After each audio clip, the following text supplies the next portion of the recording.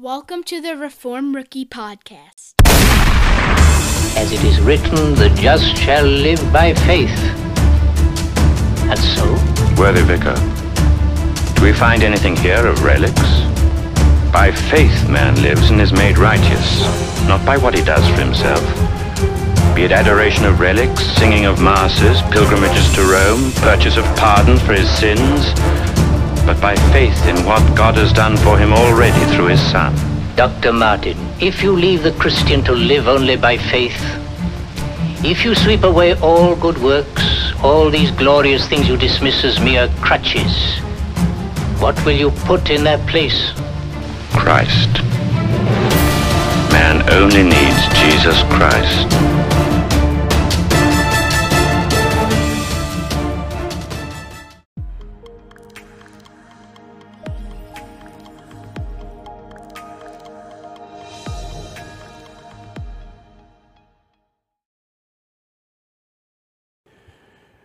Okay, so you see, Nahum, many slain, a mass of bodies, and countless dead.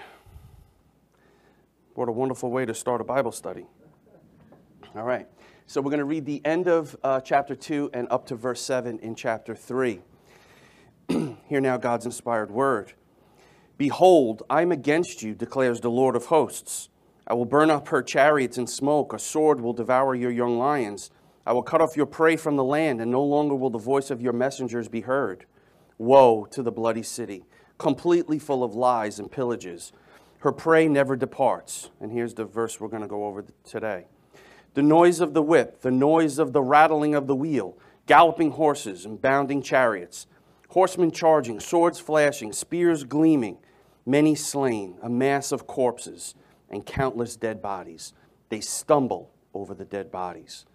All because of the many harlotries of the harlot, the charming one, the mistress of sorceries, who sells nations by her harlotries and families by her sorceries. Behold, I am against you. That's the second time, declares the Lord of hosts.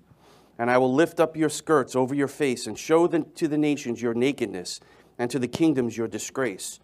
I will throw filth on you and make you vile and set you up as a spectacle. And it will come about that all who see you will shrink from you and say, Nineveh is devastated. Who will grieve for her? Where will I seek comforters for you? Again, heavy words from Nahum the prophet. So let's just do a quick recap of where we were last week. God pronounces a woe on Assyria, and it's the first woe. As you see today, we got to verse 4. There's a second woe, and sandwiched between those two verses are the verses that we're going to go through today. The nation of Assyria is full of blood. In other words, they're murderous. They're full of lies. They're untrustworthy. And they're always a violent predator. They always seek to attack the nations around them, to assume them and make them part of Assyria. But just like Satan, Assyria is a defeated foe. God has sealed their doom. And we went through the verses last week about Satan being judged already. He's been cast out. The ruler of this world has been judged. He's bound. He can't do everything that he wants to do, although he does have limited power. Assyria, in the same way, would have limited power and then ultimately be destroyed. Nineveh broke the 6th, 8th, and 9th commandments. They murdered viciously, stole mercilessly, and lied continually on a multinational scale.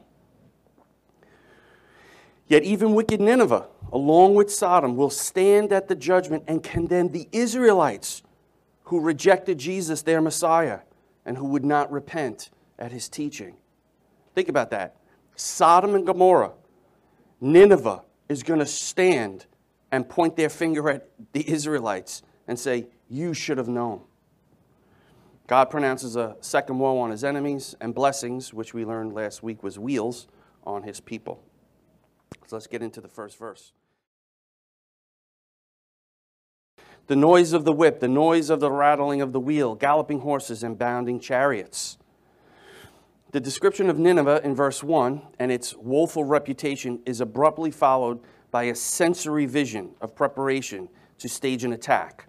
The attack itself and the resultant carnage. The sounds and sensations carry the listener to the scene of preparation for battle. Crack, clatter, gallop, jolt. These sounds of the mobilization of troops would be familiar to the many witnesses of Nineveh's aggression. They've heard these sounds before, only they were causing them. Now the attacking enemy is making those sounds that is going to attack them. The sights of the attack then transport the hearer to the battle itself. Charging cavalry, flashing swords, glittering spears. Finally, the carnage appears, its magnitude reinforced by a repetitive fourfold description. Many casualties, piles of dead, bodies without number, people stumbling over the corpses. When you get an image of this in your mind and you hear the sounds as he goes through this and then you visualize it, my goodness, what an ugly scene, what a horrific scene this would be for the Assyrians. Verses 2 and 3 propel the reader and hearer into the streets of Nineveh with its chaos and panic. The phrases are brief but descriptive of the events that would one day occur in the heart of Assyria itself. There is no transitional statement between the woe oracle and the short vision connected to it. So God says, woe unto Assyria, and then starts listing the things that are going to happen. God has allowed Nahum to witness the fall of Nineveh through vision, even though it's years, perhaps even decades away. So Nahum has the vision of what's going to happen, relays it to the Israelites, even though that wouldn't happen for several years later. Here we have a moving, graphic, prophetic description of the Medes and the Babylonians' onslaught against the city of Nineveh in 612 BC.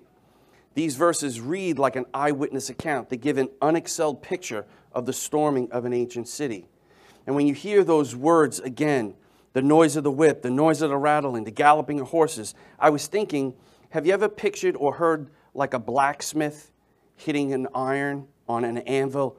Boom, boom, boom, boom.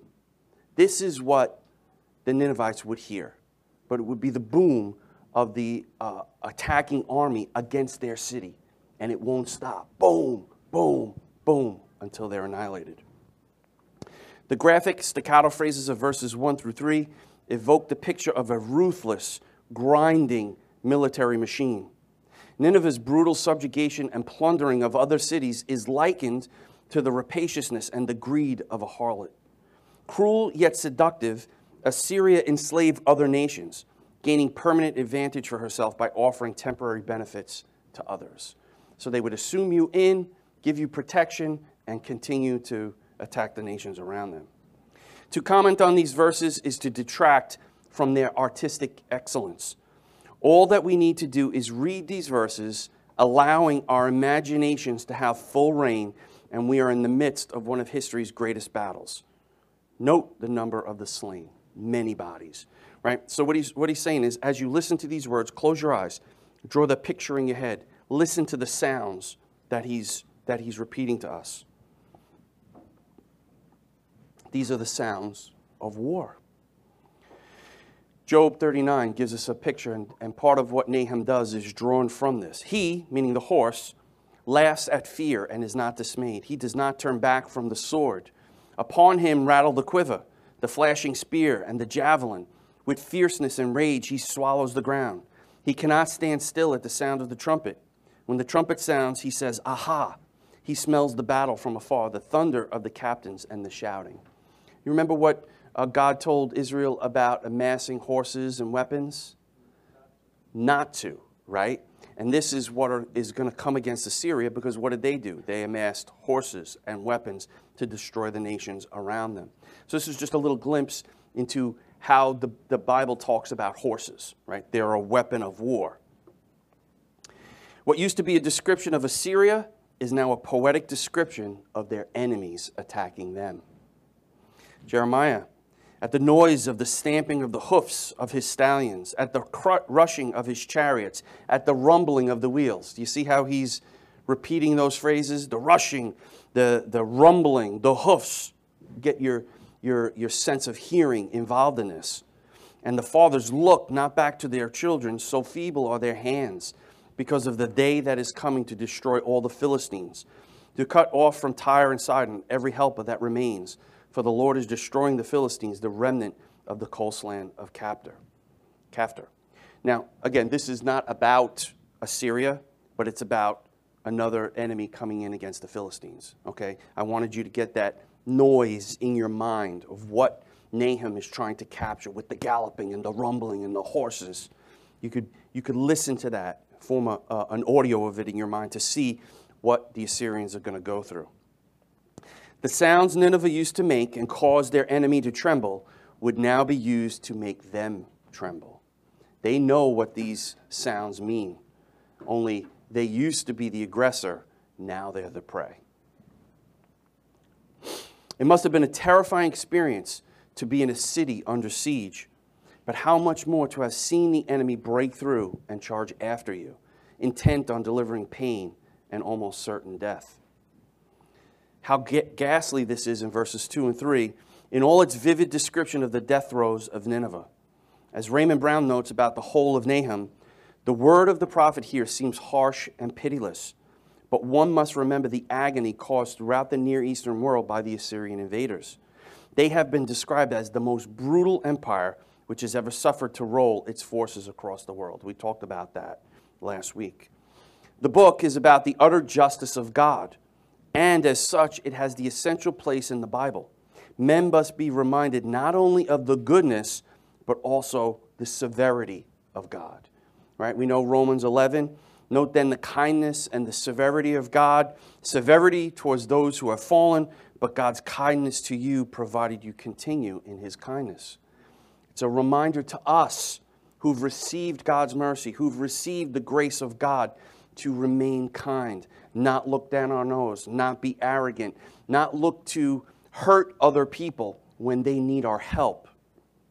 Otherwise, we too would be cut off. Therefore, all can understand God's reason for bringing an end to Nineveh. It is for justice not only to be done, but also to be seen to be done. This is a visual for the Israelites and the nations around them, what true justice from God looks like. Almighty God never has to explain himself, but graciously, so that none can accuse him of being simply vindictive, he states why it is that Nineveh will be humbled. Right? The things that they did are now going to come back upon them. It's going to be an eye for an eye, a tooth for a tooth. He's going to punish them the way they punished the nations around them. Where's another verse in the Bible that God makes his power and his justice visible? Can you think of any? Okay. Any Christians here? Can you think of another? Yes, Maria. Oh, you were fixing your hair? Sorry. Yes, Ryan. The cross? Sure. Yeah, that's a good one. Yes? Paul's encounter with Jesus. Yep, those are all excellent. Excellent. That's a good one too. I was thinking of this one, Romans 9. You guys know this.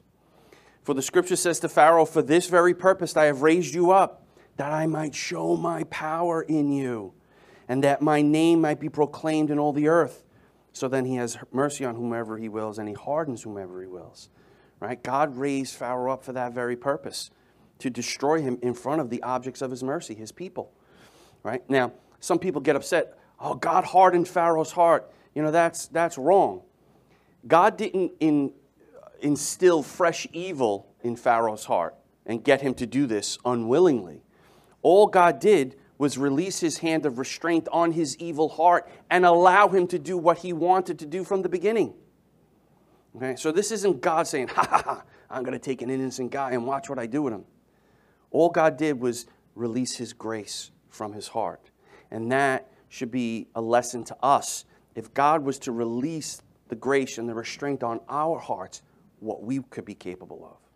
So never look down your nose at Pharaoh. We would be like Pharaoh had we not received mercy and grace. I have mercy on whomever I will, and I will harden whomever I will. Thank goodness you weren't hardened. Romans 9:22. What if God, desiring to show his wrath and to make known his power, has endured with much patience vessels of wrath prepared for destruction? That's heavy. In order to make known the riches of his glory for the vessels of mercy, which he has prepared beforehand for glory. Even us, whom he has called, not from the Jews only, but also from the Gentiles. Right? So God is doing this to make his power known to the objects of his mercy.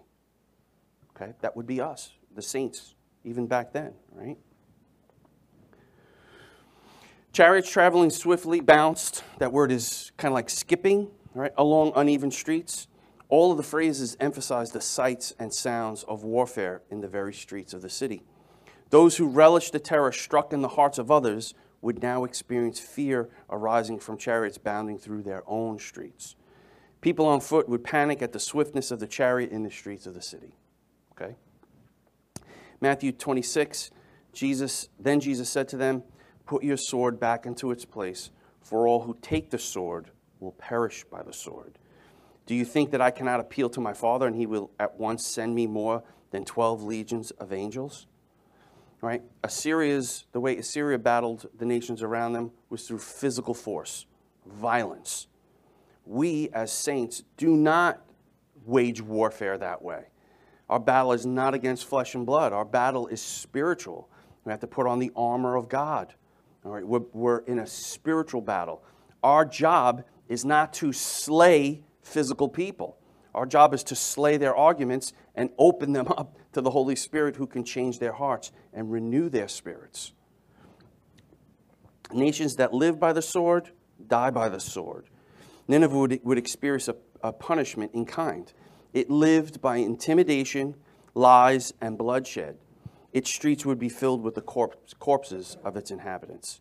And again, how do we battle? Ephesians 6. Finally, be strong in the Lord in the strength of his might. Put on the whole armor of God, that you may be able to stand against the schemes of the devil. For we do not wrestle against flesh and blood, but against the rulers, against the authorities, against the cosmic powers over this present darkness, against the spiritual forces of evil in heavenly places. Therefore, take up the whole armor of God, that you may be able to withstand in the evil day, and having done all, to stand firm. All right, one of our most powerful weapons is prayer. We pray on Wednesday nights. We pray Sunday mornings. We pray throughout the week. But corporately, we get together Wednesday to pray. Again, encourage you guys to come out and pray when you can. All right, we're doing spiritual warfare. So continuing on with verse 3, horsemen charging, swords flashing, spears gleaming, many slain, a mass of corpses, and countless dead bodies. They stumble over the dead bodies. In verses 2 and 3, Nahum returned to his vivid portrayal of the coming battle of Nineveh. These two verses are inserted between verses 1 and 4, both of which describe Assyria's wickedness. Apparently, the prophet sandwiched this gory scene here for effect as a warning about the wages of sin. Verse 2 depicts the charioteers as they furiously plowed through the Ninevites. And verse 3, the charging cavalry, slashing the enemy with swords and brandishing spears. Corpses of fallen Ninevites would be piled so high the invaders would stumble over them. Again, this is what they used to do after they destroyed a nation. They would pile their corpses outside the city gate so that as people came in, they would see all their slain enemies. Reading Nahum's graphic description, one can almost hear the sounds of battle. In Babylonian historical documents, we find a reference to the barbaric manner in which residents of a suburb of Nineveh were slaughtered. And this is a thought by Gregory Cook. He's the only commentator out of all the commentators that I read putting this together that comes to this conclusion. So I would say this is a speculation, but I think it's a speculation worth looking at because I think it holds true. Gregory Cook says, I believe that Nahum used these verses to portray Nineveh as a city of the dead. He alluded to both biblical and Assyrian concepts of the underworld. Assyria shared a common culture with Babylon. Many of the mythic stories of Mesopotamia pertain to gods and goddesses common to both nations. One uniquely Assyrian myth may perhaps help to explain why Nahum 3:3 tells us about so many dead bodies. Here's what it says. The netherworld vision of an Assyrian crown prince, that's the name of that, the scroll, tells the oldest known visionary journey to hell by a human being. It recounts the story of an Assyrian crown prince who who voluntarily visits the underworld after a period of personal crisis. The myth does not name this crown prince, but Ashurbanipal is the best candidate. Negral, the chief god of the Mesopotamian underworld, does not appreciate the intrusion and is about to smash Ashurbanipal's skull with a scepter. The prince is understandably terrified. Then Negral's wise advisor counsels him to let the prince go in order to help Negral's public relations on earth. The god concurs and lets the prince go after the prince vows to do so. So the prince and Negral, who represents a demonic force, kind of like are in covenant, and now he's going to go back and declare him. If this myth stemmed from Ashurbanipal, then Nineveh's emperor had a special association with the god of the dead. Okay? Again, this is speculation, but this is what was taught in Assyria. They had similar gods in this respect. So let's see what this looks like. The doctrine of hell finds much clearer expression, because when he went down to the underworld, that would be considered hell, and we're going to learn what that means. It's not literally hell, but the doctrine of hell finds much clearer expression in the New Testament than in the Old. Much of what we do know about hell came directly from the lips of Jesus. The Old Testament does speak about the grave and Sheol.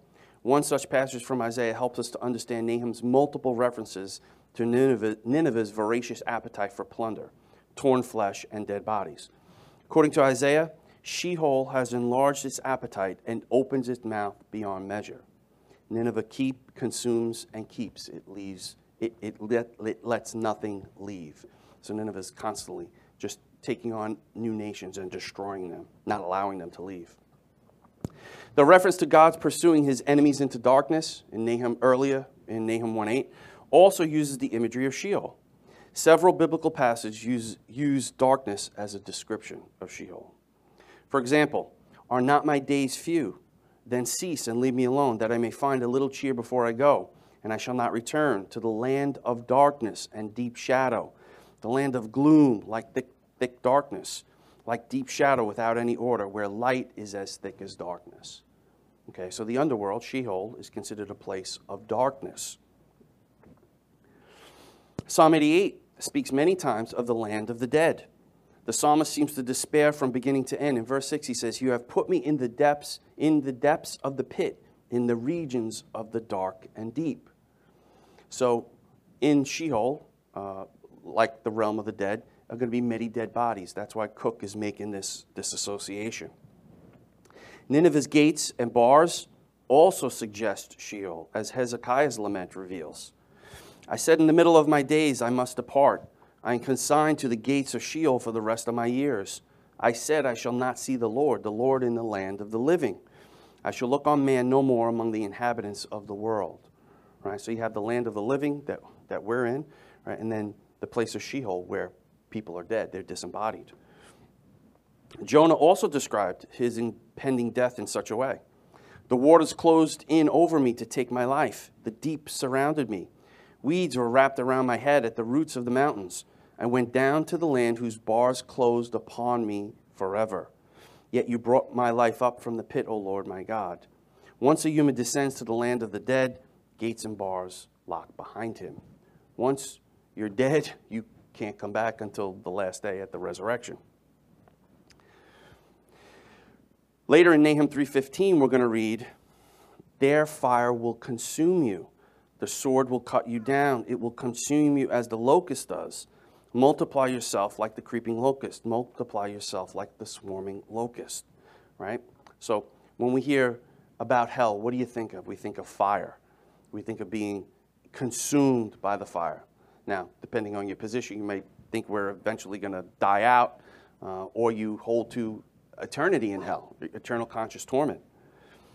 Either way, it will be tormentuous. Right? I saw something on Facebook where he was accusing God of torturing people in hell. And I responded back, I said, there's no verse in the scriptures that says that God tortures people. People are in torment because they're cut off from the grace and the blessing of God, and they're in the presence of God receiving his justice. Right? So it's not God torturing somebody. It's the righteous result of their sin. God is giving them what they deserve. The words of Nahum 3:15 fit even better with Jesus' description of hell in Mark 9:48. In this verse, Jesus quotes Isaiah 66 and teaches that where their worm does not die and the fire is not quenched, referring to hell. Nineveh experienced literal fire and sword when the Babylonians took the city. It experienced the onslaught of figurative locusts as the Medes removed everything of value. Jesus applies these words to a more horrific end. He warns us to take any step necessary to avoid eternity in hell. The doctrine of hell has fallen into disfavor, right? It doesn't, many evangelical churches don't talk about hell. Oh, don't tell anybody about hell. But it's loving to tell somebody or warn somebody not to go to that place and how to escape judgment from God. Many preachers, churches, and denominations have chosen either to openly deny God's eternal judgment or to just ignore it. We do not have the option to change God's message to suit our culture. However, He has charged us to speak plainly. We may make people angry, we may lose friends, we may lose church members, yet we do not have the option of dancing around or ignoring the issue of hell. We have been charged with a message to deliver. We must deliver it. That message includes eternal punishment for all who will not submit to Christ as Lord. We do the world no favors by shirking this duty. They may hate us, but they desperately need to know the truth. All right? Hell is not an easy thing to talk about. It's not something that we want people to go to. We shouldn't want people to go there. It's a place of eternal conscious torment. All right? So we have the solution to their problem. It's called the gospel. Jesus is Lord. You will stand before Him and give an account of your life one day. But He also provides the solution. This one whom you will make an account to had died on a cross, was buried, rose from the dead to pay the penalty, to pay for the consequences of sinners. If you repent, change the way you think about your sin, and trust in the Savior, He will save you from your sins. So the very one whom you're going to stand before to give an account of your life is the very one who also made provision to bring you so that you could escape the judgment. He will take the judgment upon Himself. That's the good news. So what about hell? So this is something that his name was Jesse Justin from the Cripplegate. I used his article to go through because he summarized it so succinctly. So what is hell? And we have a couple of words in the New Testament that describe it. We have Sheol, Hades, Gehenna. They're all terms the Bible uses for the location people go to when they die. Do these terms all describe the same place? Are they all hell? Well, if so, why use different words for them? Oh, there is Jesse Johnson, okay, from the Cripplegate. Sheol. Let's define what this is. Sheol is the Old Testament word for the realm of the dead. And this includes both the saved and the lost. Consider the patriarch Jacob, who thought of himself as going to Sheol when he died. And here's the verse. All his sons and all his daughters rose up to comfort him, but he refused to be comforted and said, "No, I shall go down to Sheol to my son mourning." So in the Old Testament, the term Sheol represented the realm of the dead. And everybody who died went to Sheol. Righteous and unrighteous. People who had faith in God and people who rejected God. Sheol is not only where the patriarchs go, those who led Israel, but it is clearly spoken of as the realm to which those who die absent of saving faith also descend. And Moses declared that when people die who despised Yahweh, they descended into Sheol, and that's in Numbers. Sheol is also known as the realm of the fire of God's judgment. Numbers 16:30 reads, "But if the Lord creates something new, and the ground opens its mouth and swallows them up with all their belongings to them, and they go down alive into Sheol, then you shall know that these men have despised the Lord." So believers and unbelievers all went to the realm of the dead. It's best to understand Sheol as a term for the realm of the dead, where both the righteous and unrighteous went when they died. Okay? So you both went to the realm of the dead. You'll notice that we said went, right? It's past tense, because for the righteous, Sheol was an Old Testament concept. It changes come the New Covenant. Jesus is truly human, and under the Old Covenant, He experienced death like all humans do. He too descended to Sheol and proclaimed victory over the grave by liberating the souls of the righteous and bringing them to heaven. Now, when church-age believers die, they do not go to Sheol, but rather to heaven to be with the Lord forever. And that's Philippians 1:23. I am hard-pressed between the two. My desire is to depart and be with Christ, for that is far better, but to remain in the flesh is more necessary on your account. Okay? Again, I spilled the beans. That extra piece wasn't supposed to be in there. But anyway, so Sheol is still a place of the dead, but because Jesus fulfilled the old covenant, died on the cross, he's now seated at the right hand of the Father, ruling and reigning till his enemies are made a footstool for his feet. He went into Sheol. And when we recite the Apostles' Creed, we say he descended into hell. And there's that word hell, right? Translators use hell to describe Sheol, Hades, and Gehenna. And we have to discern what that word actually means. We were watching a video in the mentoring group, and the interlocutor brought up the subject of hell. And if we don't know how to answer them correctly, we're not going to represent our worldview correctly. So I've had other people, who oppose Christianity say, well, Jesus went to hell. And then I had to look it up and understand that it wasn't hell the way we understand the second death. It was the realm of the dead, because Jesus did die, right? And we see in Acts and the Psalms that he will not let his body see corruption. So he went to hell and then brought the saints who died before into heaven. So what is Hades? Hades is a New Testament Greek term that is used to refer to Sheol. That's the Hebrew word. Sheol is the Hebrew word. Hades is the Greek word for that. Hades, Sheol refers to the same place. But there's a noticeable difference in the way the Old Testament and the New Testament speak of Sheol and Hades. The Old Testament speaks of Sheol inclusively, where even the righteous dead descend to. So just and unjust both go to Sheol. But in the New Testament, because of Jesus' victory over death and the liberty he brings to the righteous in Sheol, Jesus does not teach that believers go to Hades, but rather that believers will be with him in heaven. John 14:3. Hades is still a place for the dead, but not for the believers in the new covenant. Jesus says, and if I go to prepare a place for you, I will come again and take you to myself, that where I am, you may be also. What does Jesus tell the thief on the cross? Today you will be with me in paradise.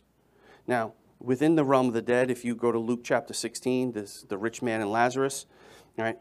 The rich man is in torment. He's dying for just a drop of water. And then he sees Abraham across a great gulf, which no one can span. Right? So Abraham is it's called the bosom of Abraham. Lazarus is in the bosom of Abraham. He's safe. He's in a place of peace, whereas the rich man is in torment. Okay, so even in Sheol, there was a separation between the righteous and unrighteous, but it was still a place of the dead. For that reason, the New Testament emphasis on Hades is a place of suffering and judgment. It's still the same location as Sheol and the same place where Old Testament saints went at their death.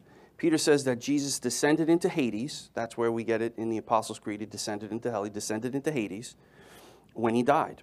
While the Old Testament speaks of him descending to Sheol and not being left there. Right? Matthew 11:23, and you, Capernaum, will you be exalted to heaven? No, you will be brought down to Hades. Luke 10, and you, Capernaum, will you be exalted to heaven? No, you shall be brought down to Hades. Luke 16, the rich man also died and was buried, and in Hades, being in torment, he lifted up his eyes. Okay? So you understand that Sheol and Hades are a place of the dead. Same, two different words, one Hebrew, one Greek, talking about the same place. Ultimately, Jesus has authority over Sheol and Hades. He has the keys to death and Hades, Revelation 1:18, which is another way of saying he can bind or loose people from there as he pleases. Of course, he frees all the saints there at his resurrection, and then he uses the keys again to empty Sheol by casting the damned souls into the lake of fire. That's to come on the last day of the Lord. When he comes back and everybody's standing in front of him, he separates the sheep from the goats. The goats are cast into the lake of fire, and that's the second death, final death. Gehenna, this is the last term that people use to refer to hell, is the New Testament name for a valley outside of Jerusalem. In the Old Testament, that valley was called the Valley of Hinnom, and it is where the Israelites sacrificed their children to Molech. By the time of Christ, that name was pronounced Gehenna, and it is said to be the place where trash and dead animals were burned. It was perpetually on fire, and thus Jesus uses it as an image of hell. So when he looked down at the Valley of Hinnom and Gehenna, it was a place, it was like a dump where the trash was on fire. And he pointed to that and said, that's what hell is like. Many English translations recognize the place as obviously referring to hell, and thus if you look in your ESV translation, you'll even see it translated as hell.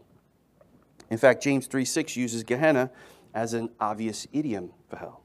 And the tongue is set among our members, staining the whole body, setting on fire the entire course of life, and setting it on fire by hell. That word in Greek is Gehenna. Right? So you have to be careful when you're reading the translation to know, you look behind it if you have an interlinear to see what word he's using. To summarize, in the Old Testament, both the righteous and unrighteous went to Sheol, which contained realms of suffering for the unrighteous and rest or worship for the righteous. The New Testament refers to this as Hades.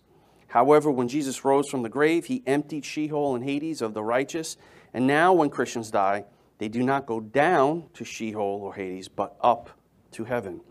Meanwhile, the unrighteous are left in Hades until the final judgment, when they are then resurrected, given new bodies, and cast into the fires of hell, or Gehenna, forever. Revelation 20. That is the second death. Okay, so now, what Gregory Cook was trying to say is, where the dead bodies are piled up, that's a picture similar to hell of what Assyria and Nineveh looked like after God had the Babylonians come in and destroy them. Speculation, but I think there's a lot of parallels there that we could look at. So, any final questions? We're coming to the end. Yes? Never saved in the first place? I would say that all of the warnings, even in the book of Hebrews, in Romans, throughout the New Testament, those who are born of God's seed, it's an imperishable seed, right? You're going to hear that warning and you're going to heed it. Part of the new covenant in Ezekiel 36, God writes his laws on our hearts and compels us to follow them. When the Holy Spirit takes up residence in you, it's a deposit, a seal guaranteeing your final outcome. Okay? So when we, who are spirit-filled believers, hear a warning, we don't say, that doesn't apply to me, I'm saved. I don't have to do that. We hear that and we say, oh my goodness, I need to change the way I think about my sin. I need to be conformed to the image of Jesus and be a co-laborer with Jesus, right? To put to death the misdeeds of the flesh, right? So that I'm actively working towards being sanctified. We co-labor with the Spirit in our sanctification, right? And our rewards are going to be reflective of that. So we don't look at, a true believer doesn't look at those things and say, that doesn't apply to me. You know who says that doesn't apply to me? Professing believers who don't possess faith. Look at what the world is look at what the church is doing with regards to fornication, with regards to homosexuality, with regards to all this. Oh no, you could be a Christian and homosexual. Oh no, you can live with your girlfriend. You can cohabitate. That's not a problem. It's grace. We're not under the law, we're under grace. That is a false convert. That's the one who's going to be cut off. Aside from God being against you, what's another one of the most scariest verses in the scriptures? Matthew 7:21. There will be many who come to me who say, Lord, Lord. They got their doctrine right. They recognize he's Lord. Lord, Lord. And they actually did something. Didn't we prophesy in your name? Didn't we cast out demons, perform miracles? What does Jesus say? Depart from me, you workers of iniquity. In other words, you abandon the law. You don't need the law. You workers of iniquity. I never knew you. He doesn't say, I knew you for a while, and then you ran away. He says, I never knew you.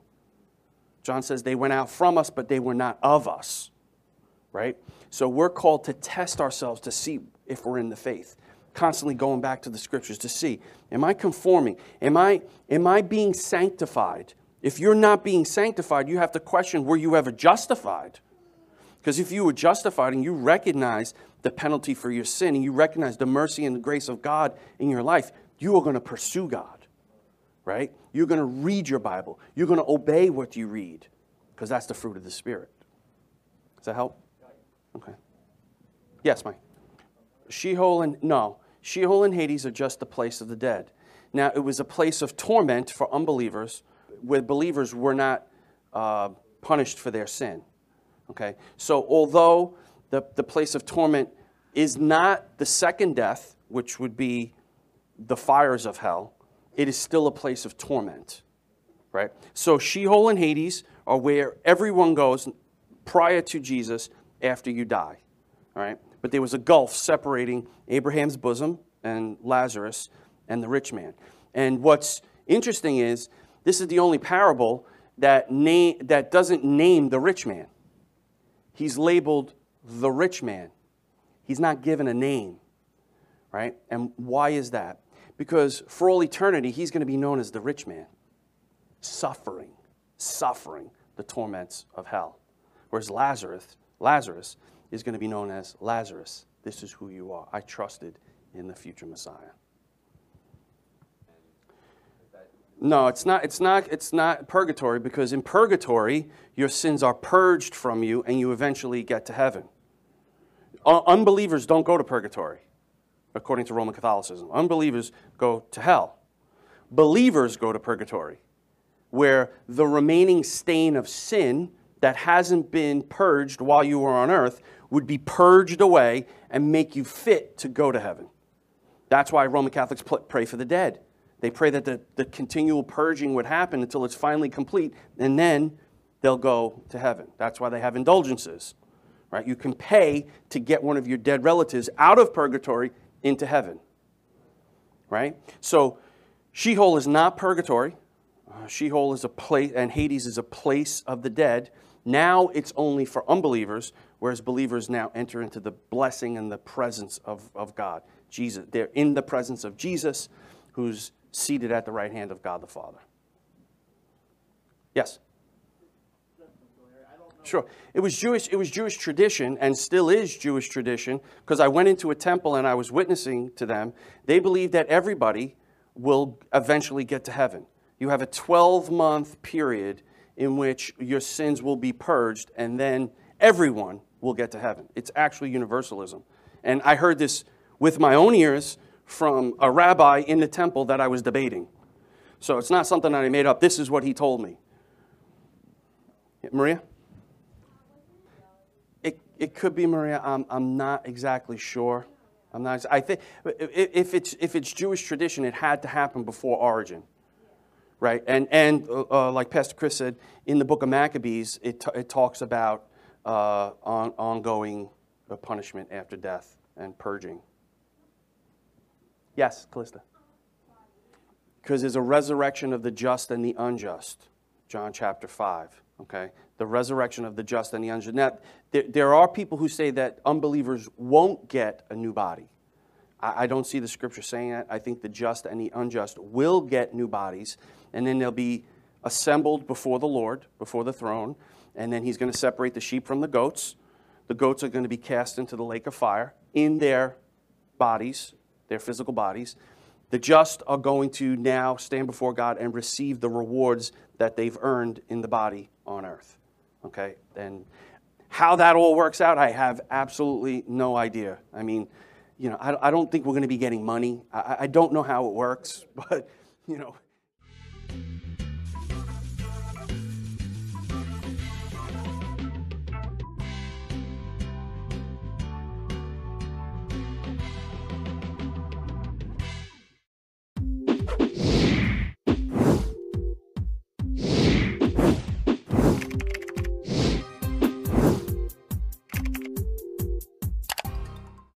You have been listening to the Reformed Rookie Podcast, where we aim to teach Reformed theology to beginners or rookies.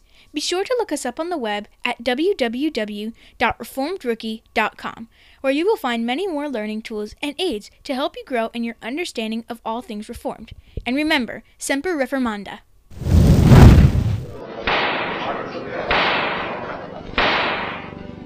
Dr. Luther, Are you prepared to retract these writings? In some, I discuss faith and good works. If I were to retract these, I should be denying accepted Christian truths. Martin Luther, you have not yet answered the question. Will you recant, or will you not? Here it is. I am bound to my beliefs by the texts of the Bible. My conscience is captive to the Word of God. I cannot and I will not recant. Here I stand. I can do no other. God help me. Amen.